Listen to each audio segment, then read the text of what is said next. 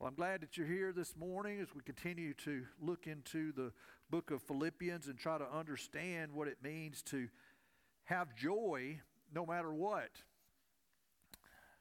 I feel like that it is necessary, perhaps now as much or more than ever, as we all face the various trials and perhaps frustrations and just the unknown.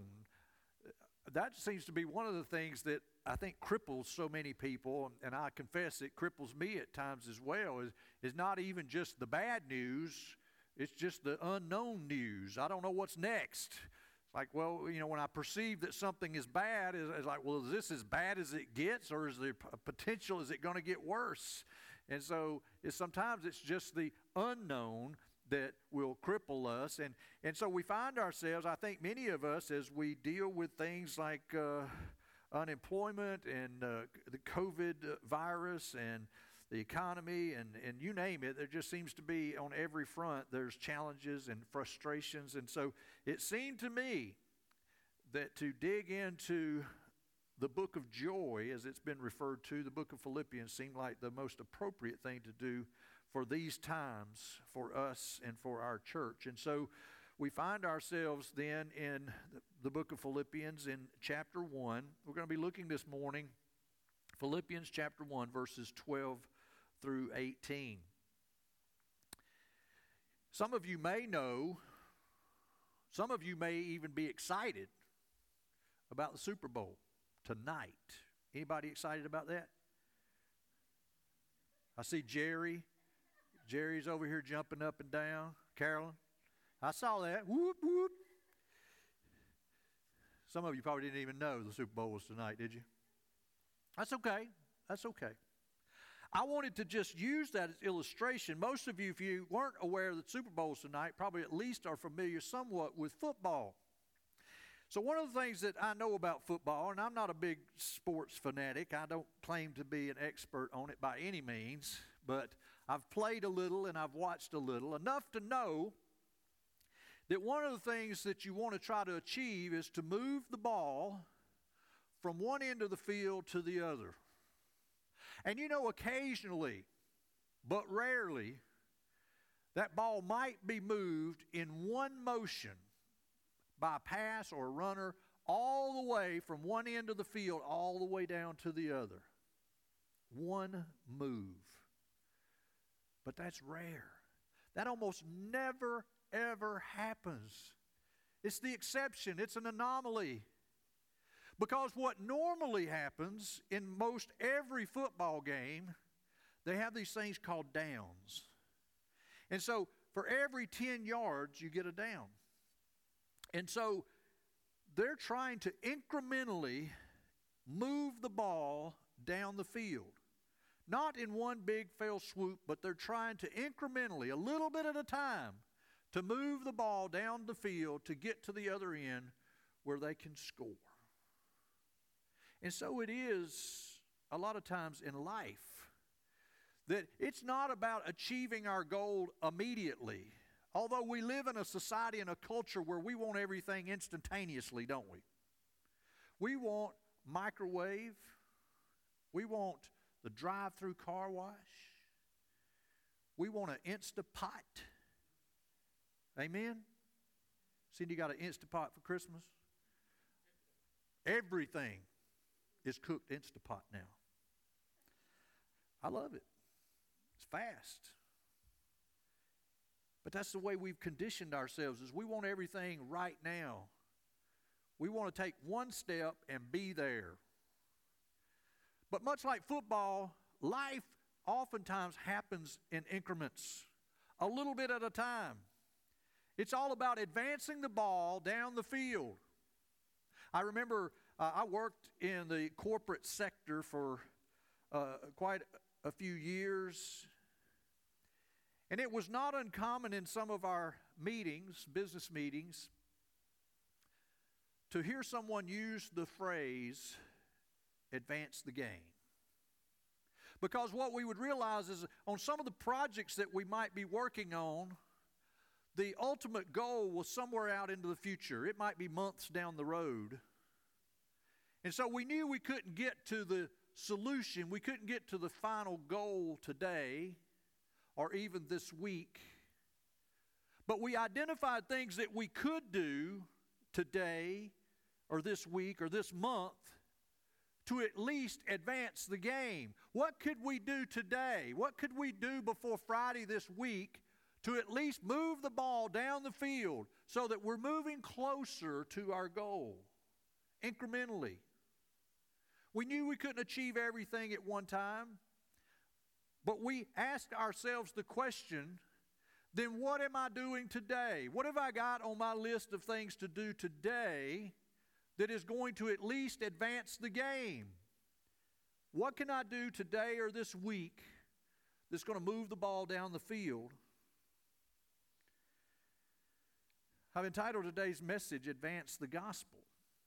Because you will see, I believe, in the text that we're looking at today, that the Apostle Paul adopted this mentality that everything he did, everything that he experienced, his very life, the essence of his life, was lived for the purpose of advancing the gospel.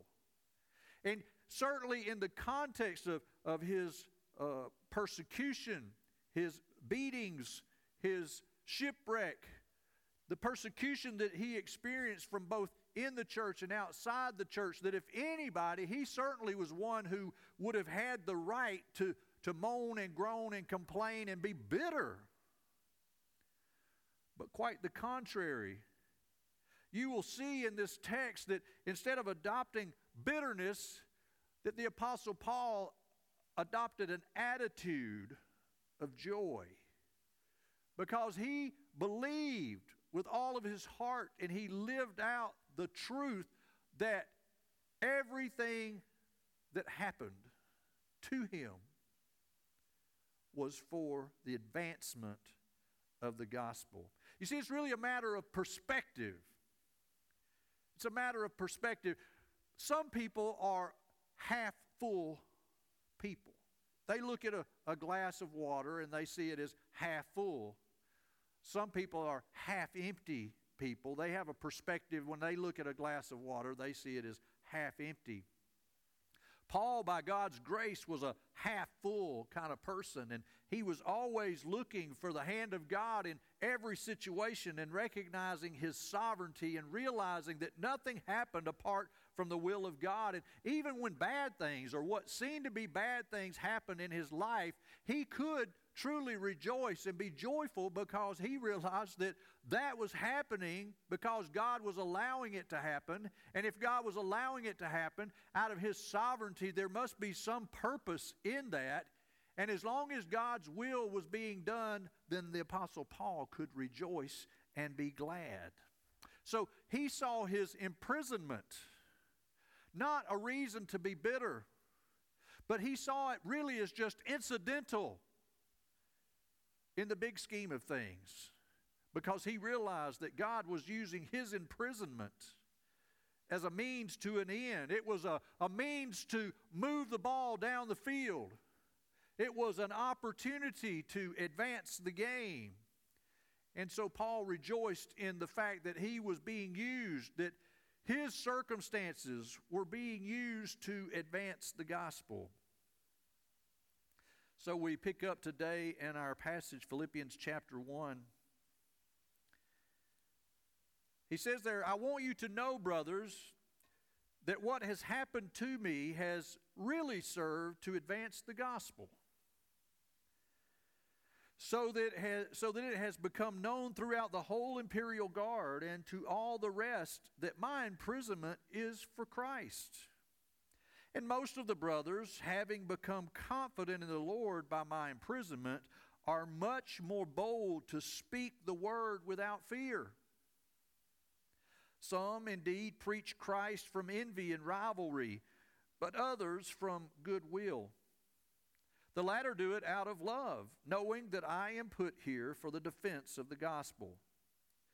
The former proclaim Christ out of selfish ambition, not sincerely, but thinking to afflict me in my imprisonment.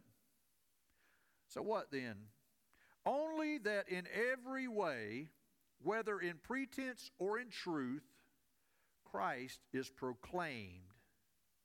And in that I rejoice. Well, what we see here from what Paul has to say is that God can use our sacrifice. He can use our hardships to advance the gospel. I feel it necessary to point out that when Paul speaks of hardship, and even in other places where often he may speak of trials or difficulties, it's easy for us to put ourselves into that and say, I had a hard day at work. That's one of the trials that Paul is talking about. Or, I got some money, I got a bonus, but it wasn't as much as I expected it to be. That must be one of the hardships that Paul is talking about. Well, I want to make sure that you understand context here, because when Paul was talking about trials and tribulations and hardships and suffering, he was talking about life and death situations.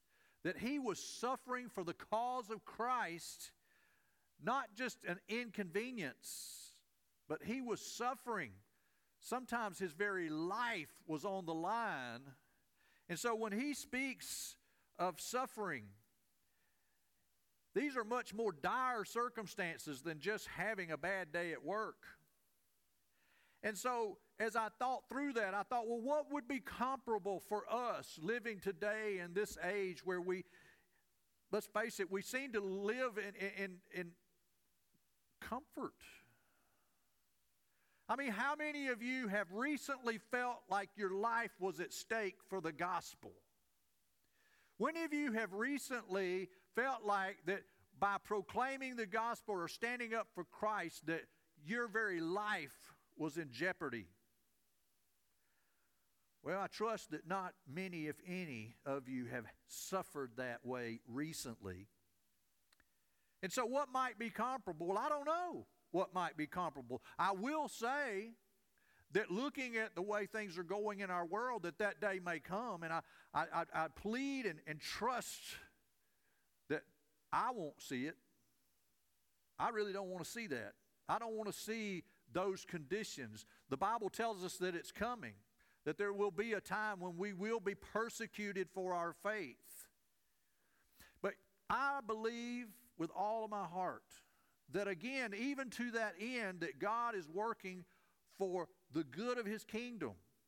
Because one of the things that is going to happen is this easy believism, this society where everybody is a Christian as long as it's convenient for them. Every time that somebody stands up and wants to say that they're a Christian when it seems to be acceptable or in some way makes them popular, or even people within just the average church in America who simply go to church but don't really have an active, engaged relationship with Christ. All of those people, this easy believism that we see so prominent in our world today, the true persecution, the true trials and tribulations that are yet to come will shine a spotlight on those people. And it is in that light that those people will be revealed for what they are. That many may not truly have a relationship with Christ, or if they have a relationship with Christ, they have not invested in that relationship. They are just easy believers. They just want to be a believer as long as it is convenient for them. And so even in those trials and tribulations that are yet most certainly to come, God will be using that for His good, for His kingdom, to reveal those who are truly believers, not those who just purport to be a believer. Because you see, to believe it means that you believe it with all of your heart. You don't just believe it in the convenience of the moment. But let's imagine a worst case scenario, and this is not too extreme because it happens in other countries in our world. But what if somebody comes and sticks a gun in your face and says, denounce the Lord Jesus Christ? Now, if you're just a person that's content with putting a fish on your car and wearing a cross around your neck and calling yourself a Christian, you're probably not going to be able to withstand that sort of persecution. Now, these are hard words, but I want you to understand the condition, the circumstances that Paul was in, because he wasn't just saying, I had a bad day. He was under persecution. His life was at stake. And yet he says, all that I have suffered, all of this persecution is worth it. It's worth it because it is advancing the gospel. In effect, he's saying, I'm willing to do anything, go anywhere, suffer any circumstances, as long as I know and I can cling to the fact and the truth that what I am undergoing, what I am suffering, what I am enduring is to advance the gospel. And so he says, in that I can rejoice. This is not unusual. We certainly see this principle throughout God's Word. There are many examples, but I think specifically of Jacob's son, Joseph. Many of you are familiar with that story, and Joseph and his brothers are out, and they are envious of him, and they decide they're going to get rid of him, and they sell him into slavery. They go back and they tell Jacob that Joseph was killed, and so Jacob lives the rest of his life, most of the rest of his life, assuming that his son Joseph was killed when in fact he had been sold into slavery by his brothers. And then many years later, Joseph, who had ended up in the house of the Pharaoh, had become ruler of all that Pharaoh had. He was the big man. He was in control of everything, including all of the provisions and all of the food sources that had been stored up in case of famine. Well, famine is what came, and so then Jacob and his sons find themselves without food, and so they go to Egypt looking for assistance. And who do they find there? But Joseph. And so it tells us in God's Word that Joseph said, it was not you who sent me, as he speaks to his brothers who had sold him into slavery. He says, it was not you who sent me here, but God. And he has made me a father to Pharaoh and Lord of all his household and ruler over all the land of Egypt. As for you, you meant evil against me, but God meant it for good. And so we see this principle all throughout God's Word, where it would seem at first glance that a situation is bad, that it is evil. Those who have acted with malice, with evil in their hearts, but God works it out into his eternal plan for good. So the Lord can turn efforts to thwart his kingdom into a means of advancing his kingdom. He can turn those negative things into a way of advancing the gospel. Can any of you think of another situation that at first glance seems just terrible, and yet God used it for good? How about the death of the Lord Jesus? He comes from heaven, lives a perfect life, commits no sin, and yet Scripture says that it pleased God the Father to crush his Son for our good. for our salvation.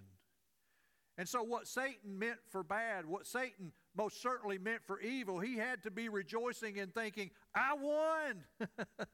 I killed him. I killed him on a cross. He's dead. He's gone. But he played right into the hand of God. He played right into God's plan, because God knew that if a perfect lamb could be sacrificed for the sins of man, then they could be forgiven.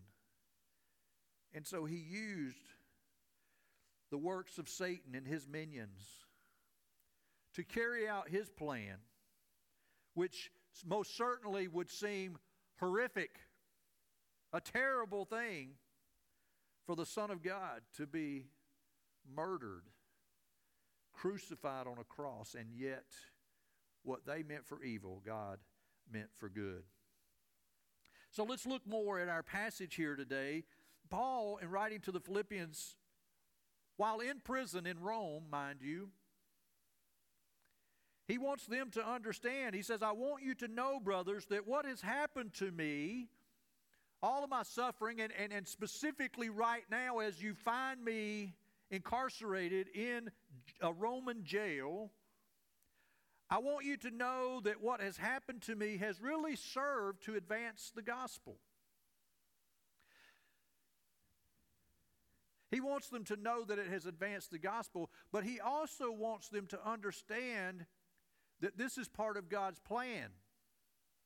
Because I dare say that this person that many had looked up to, a man to whom many could attribute their own knowledge of Christ, their own salvation experience was from his teaching, his preaching. And now all of a sudden, this man that was highly regarded is in jail.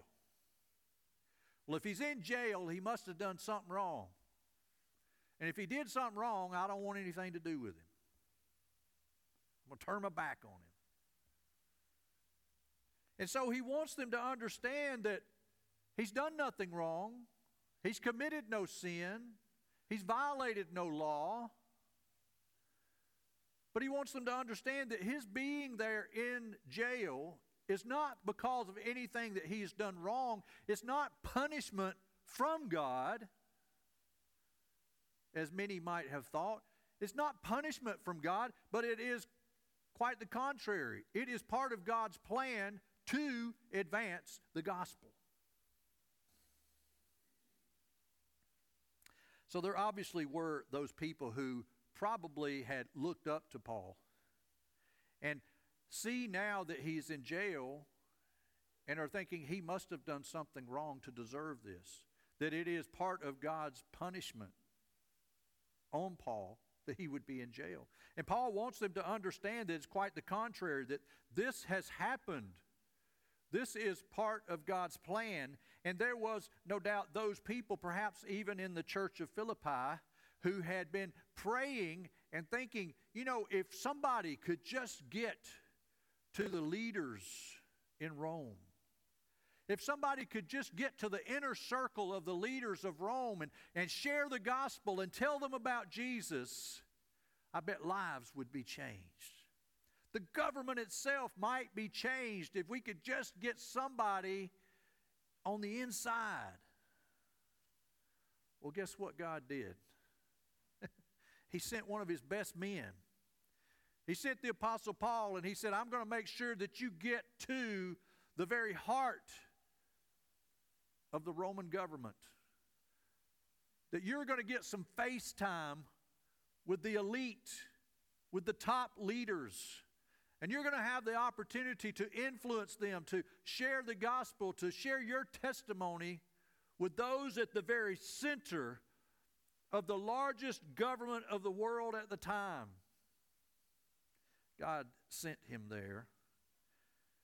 So Paul says, I want you to know, brothers, that what has happened to me, my incarceration, my being in jail here, is really served to advance the gospel. Paul was familiar with this concept of pouring his life out and allowing God to use his life, his circumstances, for the sake of the gospel. We see as he wrote to young Timothy in 2 Timothy chapter 2, he says, "Remember Jesus Christ, risen from the dead, the offspring of David, as preached in my gospel, for which I am suffering, bound with chains as a criminal." Note this, "But the word of God is not bound."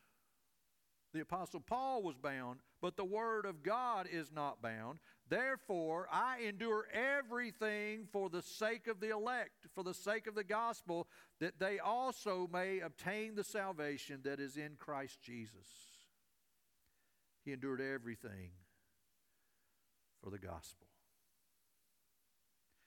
In the Gospel of Mark, chapter 8, the Lord Jesus himself, teaching the disciples, said, "For whoever would save his life will lose it, but whoever loses his life for my sake and the gospel will save it."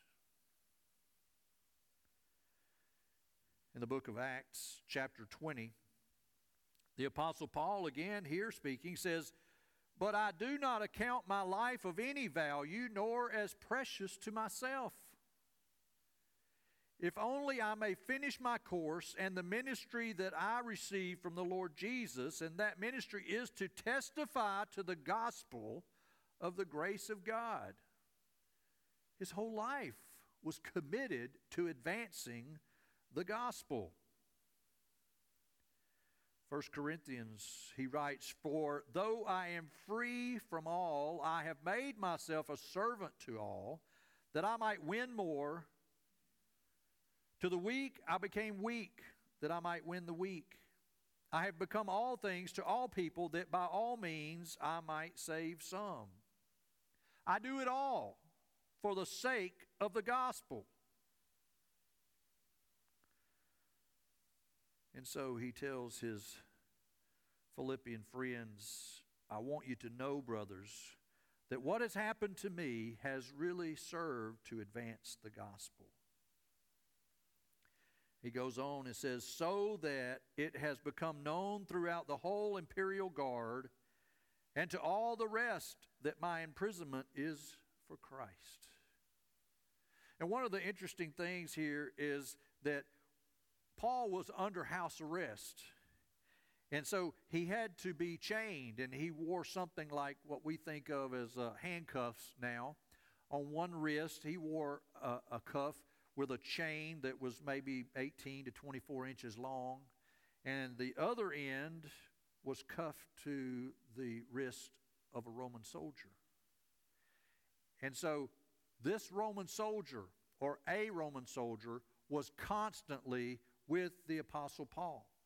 He had no privacy. He had no me time. The Roman soldier was always with him. And that Roman soldier would go off duty, and another Roman soldier would come on, and they'd swap, and he would be connected to Paul. Well, what do you think is going on through all of this time? The Apostle Paul is sharing the gospel with these Roman soldiers. And not only is he sharing the gospel with them, but he's talking with others and sharing the gospel. And these Roman soldiers are hearing that. And since they're always with him, they're also observing him. And they're seeing that this man is not only sharing things about mercy and grace and compassion and forgiveness, but he's living it out. He's the real deal. And so lives were changed, so that it had become known throughout the imperial guard and to all the rest that Paul was not a prisoner of Rome, but he was a servant of Christ. That he was there on mission with a purpose to advance the gospel. Paul was willing to make a sacrifice to advance the gospel. And so my question to you this morning is, what is your sacrifice for Christ? I pause there because I want you to answer that question in your own heart and your own mind. If you've never thought about that, if nobody's ever asked you that, let me ask you again. What is your sacrifice for Christ? Do you ever sacrifice for Christ? You see, because I don't believe that right now we truly suffer for Christ. Praise God. Thank Him for that. That we do not currently suffer for the sake of Christ. But we live such a comfortable life that we don't suffer for Him. And in most cases, we're not even willing to sacrifice for Him. So what is your sacrifice for Christ? What is your sacrifice to advance the gospel? If you're not suffering for the gospel, surely you can at least sacrifice for the gospel. We see in the Gospel of Luke chapter 9, he says there, if anyone would come after me, the Lord Jesus says, if anyone would come after me, let him deny himself and take up his cross daily and follow me. For whoever would save his life will lose it, but whoever loses his life for my sake will save it. That's not persecution. That's action. That's someone who is making a conscious thought and taking a conscious action.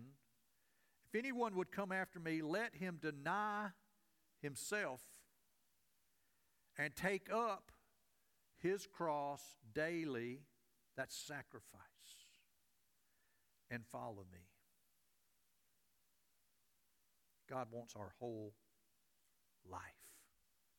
God wants your whole life. Not just bits and pieces. Not just the areas that you're willing to allow Him to control, but He wants control of everything.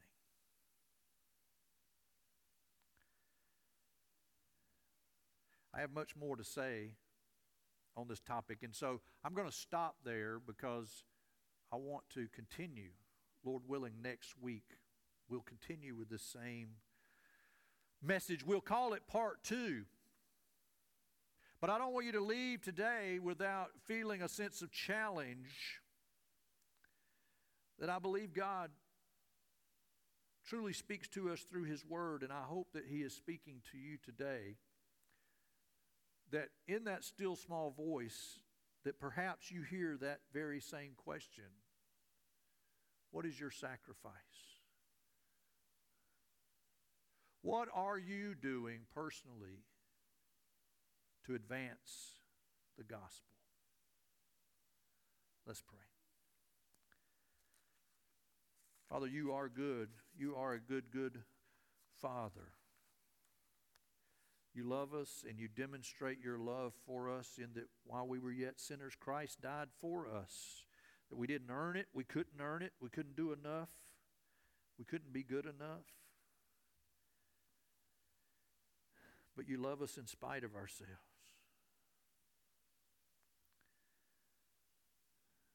Father, you've made a way for reconciliation that because of our sin we are eternally separated from you, a holy God. But yet, you in your infinite wisdom, in your inconceivable sovereignty, said that if I, as God, who is perfect and holy, am willing to die in their place, then the sin can be forgiven. God can remain just. And man can be reconciled to God. And so I thank you, Father, for the truth of the gospel, the good news that says that we can be reconciled to you despite our sinfulness, that you're willing to forgive us, that you have actually made a way for the forgiveness of our sins. Not just sweeping them under the rug, not ignoring them, for then you would not be just. You maintain your justice.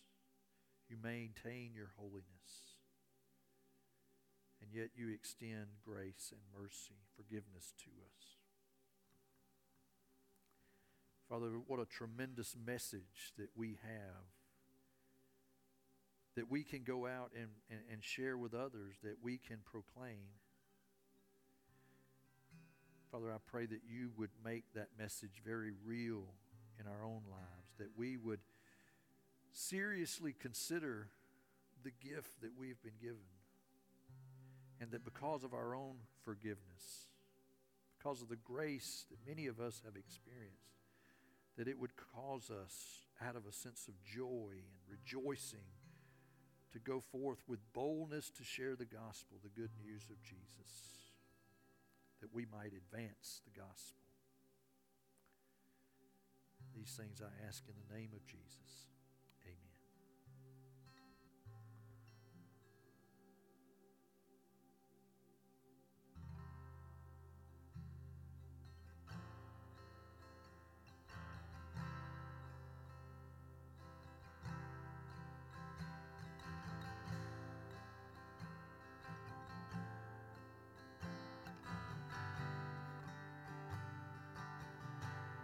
Sing blessed assurance, Jesus is mine.